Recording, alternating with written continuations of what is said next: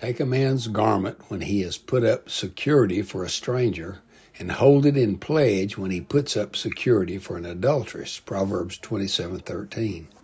Well, this is another warning about trusting strangers and people with loose morals.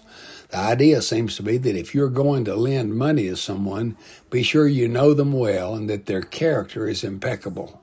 If you trust someone whom you don't know very well, you need lots of collateral. If you trust someone who has already demonstrated weak character or sensual focus or covenant breaking, you better make sure that you have something of value to hold in your hand. This proverb is probably less applicable to us today than it was in a day when bartering was so important. One thought I had was concerning trusting those who have already violated the trust of others. How can we trust politicians who have committed adultery?